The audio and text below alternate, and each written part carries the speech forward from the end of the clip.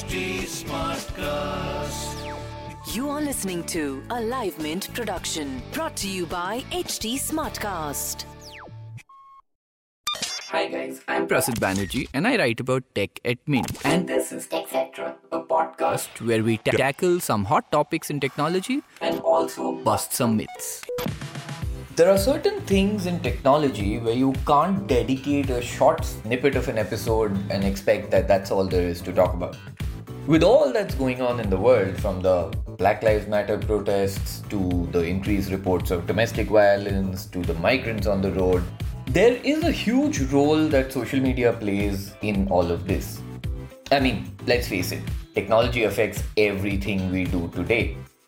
And we must have an informed discussion about all of this. So we are going to spend the next few episodes from here on the role of social media in these protests. Starting with Facebook, everybody's poster boy. So Mark Zuckerberg has maintained that he doesn't want to be the arbiter of truth. And you can't tell, but I'm making those tiny quote marks with my hand. So he doesn't want to be the arbiter of truth when it comes to placing warning labels or fact-checking posts by politicians, state officials, etc. This is exactly what Twitter did on a bunch of posts by US President Donald Trump. And Snapchat said they'll just stop promoting Trump's account on the Discover feed. Big steps, for sure. And you know what? I agree with all of you, or rather I agree with most of you who say that just, no things should be banned, politicians shouldn't be able to do these things.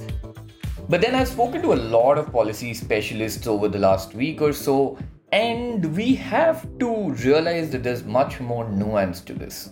What I've realized is that Zuckerberg's decision essentially comes down to the fact that if Facebook could fact check or take down a post by somebody as powerful as a president, then it could be a really small step from there to Facebook deciding how the discourse in a country goes.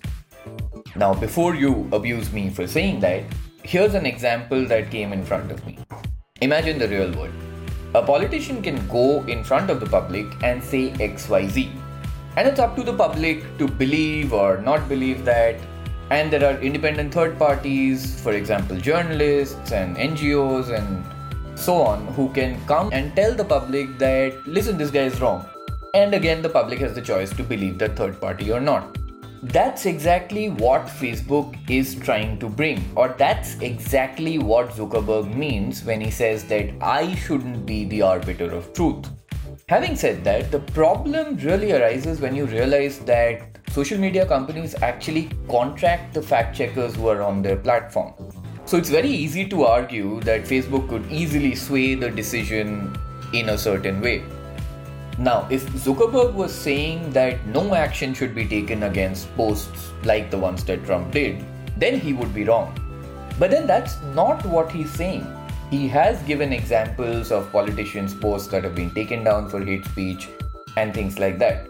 What he seems to be saying is that a post by somebody that powerful shouldn't be taken down because it hits a grey area. And he might just be right, because that's exactly how the real world works. Now, I know that the post that Mr. Trump made doesn't necessarily fall in the grey area, and many may argue that. But that's exactly the thing, that as long as we can argue this, it is a grey area. And it shouldn't be taken down. For those of you who are hating me now, yes, this episode was all for Mr. Zuckerberg, but the next one will definitely be against. What I'm trying to do here is present as many sides that I can to this discussion so that we can all have a more informed opinion about this and hopefully participate in the discourse better. So that's it for today. I shall be back this very week with another segment where I take on some misconceptions about technology. Until then, tell me what you want me to cover. You can find me on Twitter and Instagram at Undertaker. Yes, you heard that right. It's UNDERTECHER. Or you can write to me at podcasts@hindustantimes.com. Talk to you next time.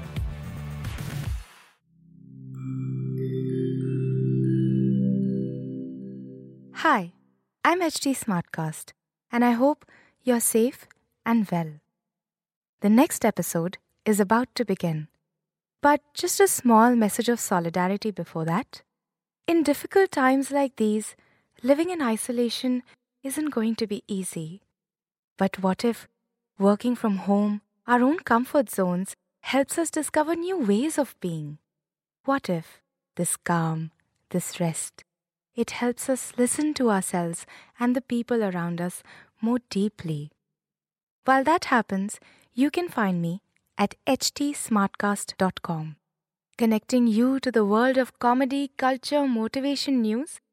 You know, just in case you need some smart company. Thanks for listening. Take care. This was a Live Mint production brought to you by HT Smartcast. HT Smartcast.